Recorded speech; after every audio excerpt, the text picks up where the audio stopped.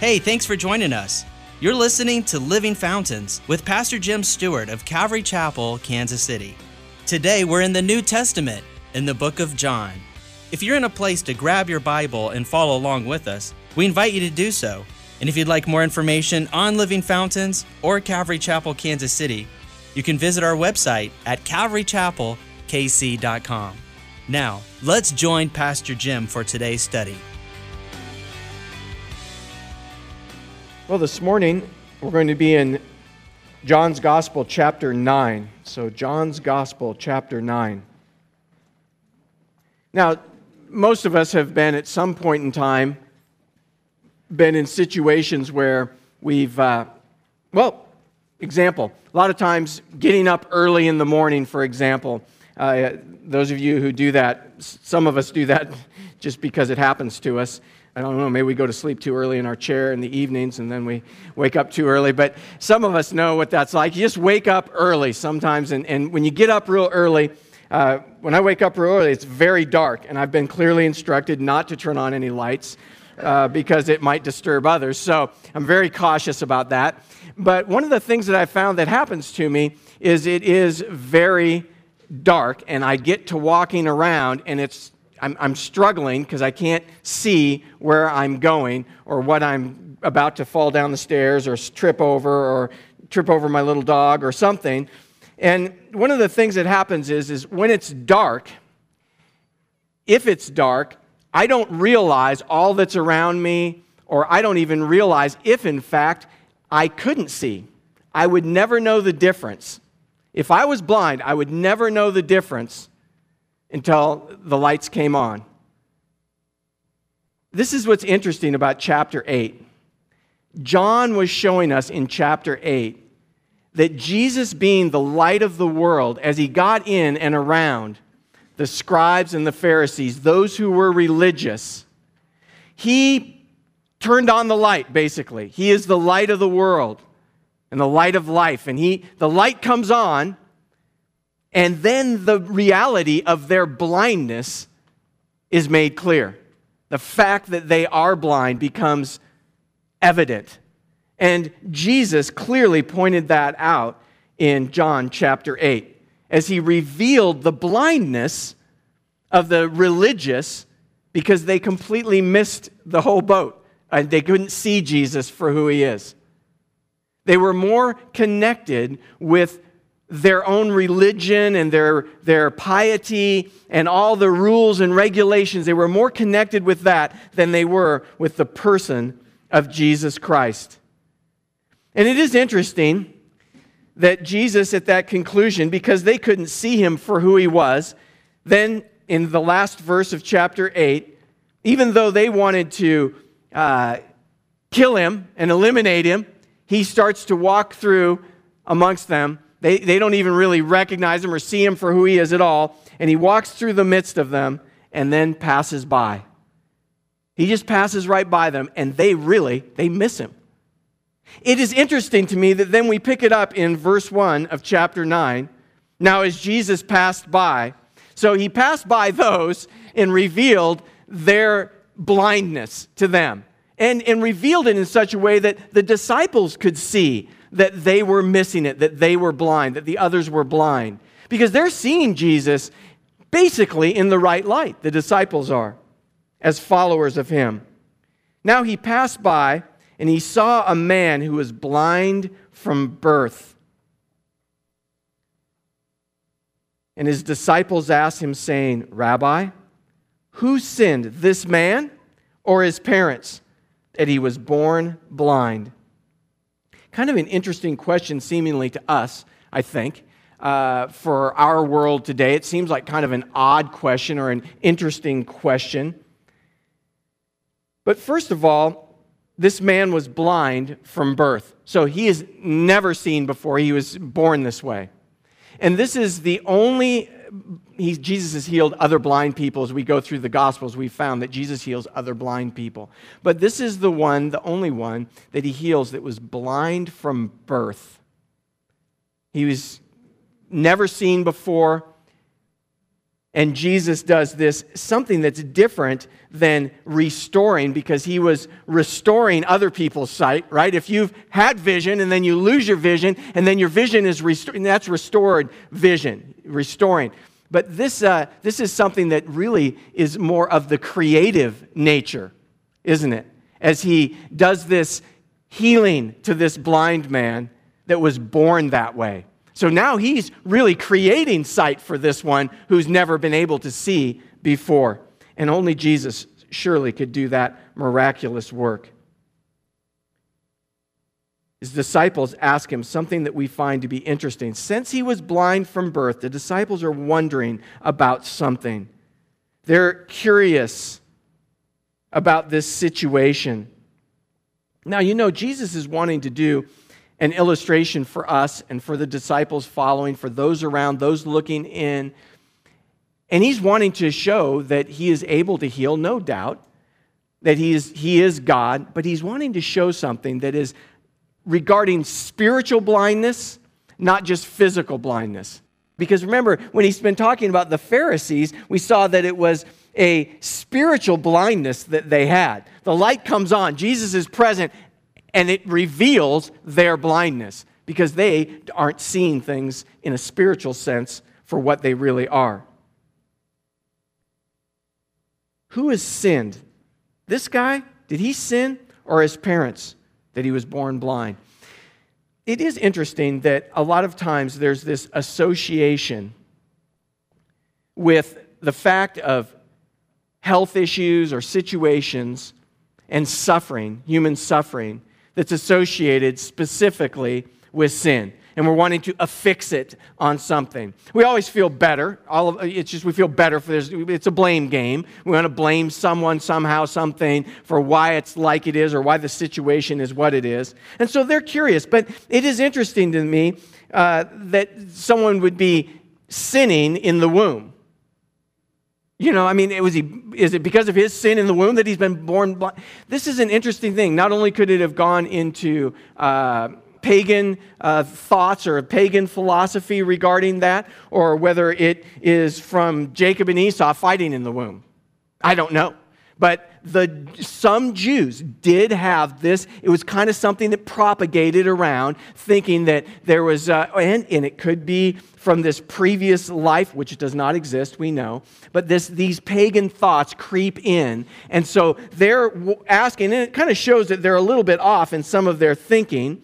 Who has sinned, this man or his parents? Was it something that was transferred? Was it something that transferred from the parents? Now, is that possible? To some extent. The things that they put in little kids right when they're born, they put drops in the eyes because they want to prevent anything that could have happened in the birth canal. That's common practice. That's something normal to us, but they didn't have any of that. What caused this man to be blind? And it's interesting that Jesus' response, he says in verse 3, neither this man nor his parents sinned. That wasn't it's not that they weren't sinners, okay? Because we're all born into sin in that sense, right? He's saying, but in this situation, the specific issue that they're dealing with, it's not necessarily directly related to any specific issue that they have done or not done. Neither this man nor his parents has sinned, but that the works of God should be revealed in him. It is interesting that Jesus would say it in this way. And then in verse 4, halfway through, it kind of goes through, and then you got like this semicolon, so it kind of stops the thought, and then we pick up the thought again. I must work the works of him who sent me while it is day. He says, I must do these things. This is an opportunity. This is really one of the keys in this kind of a thought is your struggle, your issue, those areas, those sufferings that happen in our lives, just as this blind man. There are things that go on that aren't necessarily your direct, just because you're in a situation and that situation, circumstances happen and things go on, and it's just similar to that in this way. That it's not either the parents or his own sin, but that the works of God should be revealed in him. That God sees your situation as opportunity. And that's really, really important. That God sees your circumstance, my circumstance, as opportunity. Now let's back this all the way up into when we first got introduced to Jesus Christ. We were, in fact, spiritually blind. We didn't know God. We weren't walking with God. We weren't following the Lord. And God was wanting to do a work. God had a purpose and a plan. This guy is not only blind physically, but he's also blind spiritually. But the Lord is wanting to open his eyes. Is it an obstacle, the circumstances, or is it opportunity? Is your situation filled with opportunity in the Lord? And I would suggest that every circumstance is like that. We hit these things, they're like block walls to us. We get all immobilized. We can't figure out heads or tails of what to do, what the situation is. And God's got us in this great place that all we can do is cry out to the Lord. And then the Lord starts to reveal himself in that situation. And the times that sometimes we have found are our greatest difficulty can lead to the biggest strength. Paul the Apostle said that when he was at the end of himself, that in all his infirmities and all his struggles and all his circumstances, no matter how bad they were, he found God's grace was sufficient. Strength was perfected in your weakness, in my weakness, in Paul's weakness. That's what he was saying. That strength was perfected in those situations. My strength, my grace, is there, and you're going to be the strongest you've ever been as you rely on the Lord. And that's such a powerful truth. Well, Jesus is wanting to use this. It's neither the sin is not really the issue in this situation. It's that the works of God would be able to be revealed in him.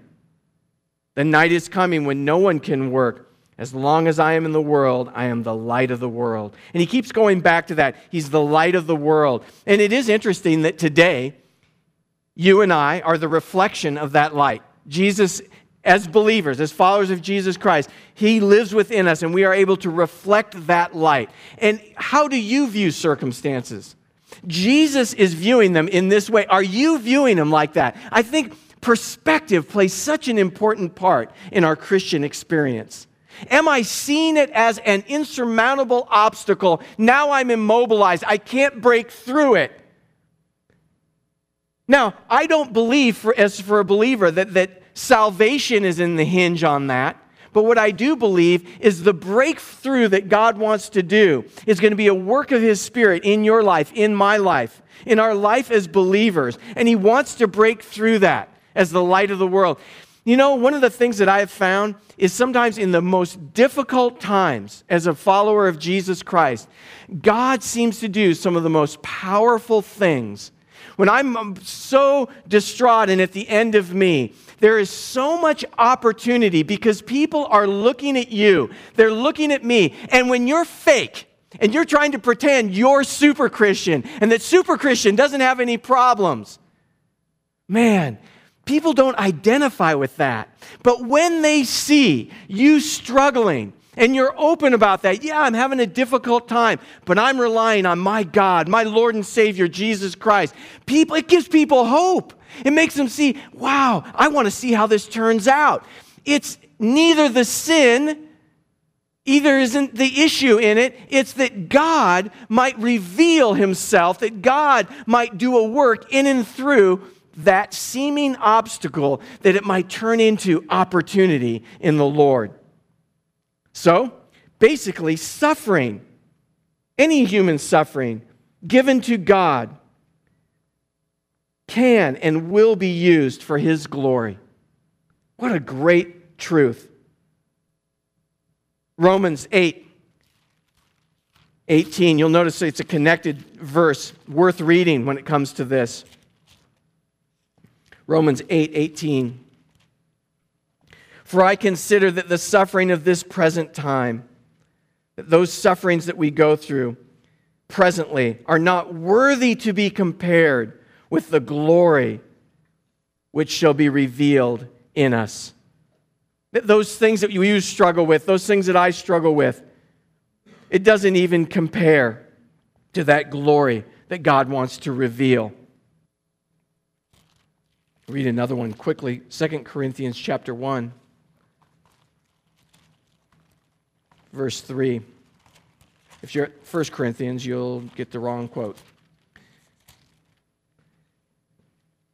Chapter 1 of 2 Corinthians, verse 3. Blessed be the God and Father of our Lord Jesus Christ, the Father of mercies and God of all comfort, who comforts us in all our tribulation, all our turbulent times, all our struggles, that we may be able to comfort those who are in any trouble with the comfort with which we ourselves are comforted by God. There is an implication by Paul out of that in 2 Corinthians. There's an implication there that we are going to go through difficult times. Jesus was very clear about that. You remember when he talked about building on the rock, that you and I are going to face difficult times. He said, the storms are going to come. Either way, the storms are going to come. On the righteous and the unrighteous alike. The storms are going to batter on your house. And the significance, the importance of building on the rock. That the storm's going to come. And when the storm comes, where are you going to find comfort? Where do you go? What do you turn to? You know, I think we really find something interesting about our hearts and our lives and where we're really at in our journey with the Lord. When we face difficult times, where do we turn? We go inward. We just go in and start kind of going into the turtle shell. Do we just go out to the bars, the taverns, go out to the club in it, need a little release? Where do we go? Where do we go to get help? Where do we go to get encouragement? We just start calling people we know?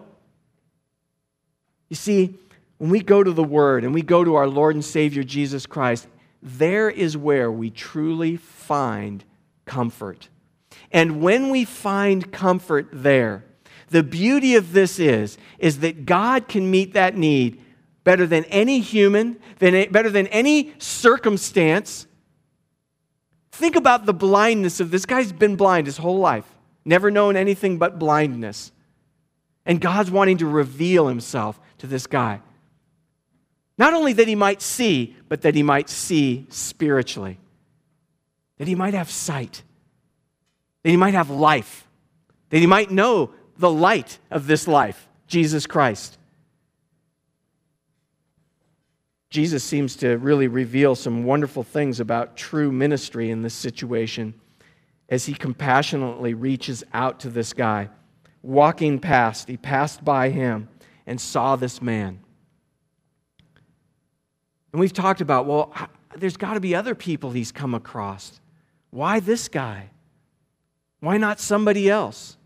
Well, there's a sovereignty issue here, isn't there? God knows who and what he wants to do with whom and how he wants to do it and how he wants to reveal himself. And we don't need to worry about all those things. God's going to do the right thing in the right situation. So, when he had said these things, after Jesus has said these things to his disciples, answering their question about who really sinned and what's really the issue here, one, there's a human need, isn't there? And the human need caused opportunity. I was in a recent situation where I was kind of told that sometimes people don't like because someone's struggling with a loss, whatever that loss might be, a family member, maybe a job situation, whatever the loss is, that we need to be careful not to be kind of opportunistic and to try and take advantage as Christians of those situations, because it would just be kind of those conversions that maybe, don't take, or because they're just struggling and so they're, reaching out. And, I was kind of being schooled in this situation by an individual. And, I just didn't say much because it wasn't my place to say much. But believe me, when given the opportunity, I was real clear about sharing the gospel and the hope that's in Jesus Christ. And whether I ever walk through the doors and speak there again doesn't matter to me. I don't answer to them. I answer to the Lord Jesus Christ. And so it's just the way it is. I understood what was being said to me intellectually. I understood what was being said to me, but even right here, and that was very recently, and even right here, what's interesting to me is this refutes that concept. Human suffering does and oftentimes will lead to opportunity for ministry. Human suffering does and most often leads to opportunity for ministry. That's what Jesus is teaching us here. I don't feel bad about that. I don't feel bad when someone's, deathly ill in the hospital and the family's struggling and a bunch of the family members there aren't believers. I don't feel bad saying, hey, you know what? Let's pray. I believe Jesus can help us through this and can have an impact on this situation. Let's pray. I have no problem with that.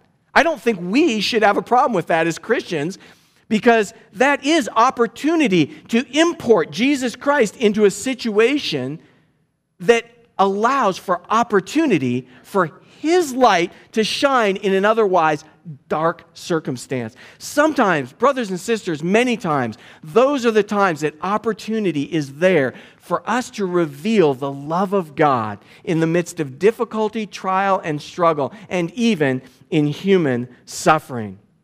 Now, I'm not saying we need to do anything other than just what I said, that we aspire to try and meet the need.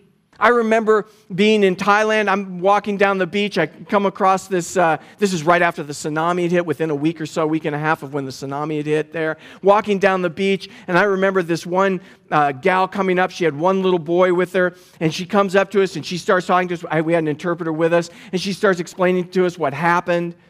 She's been walking the beaches since the tsunami and just trying to find her other child. All I could do was listen, give her some water, and pray with her. You say, well, that seems pretty empty. What else can you do? But at least it brings some light in the situation. It brings some hope in Jesus. She couldn't hang on to the other one. She was able to hang on to the one. And the guilt and all of that, all you could do is just say, hey, God knows. God loves you. And have compassion on the lost situation and the suffering that's there. But I'm not going to not share the love of God in that. And that God could comfort.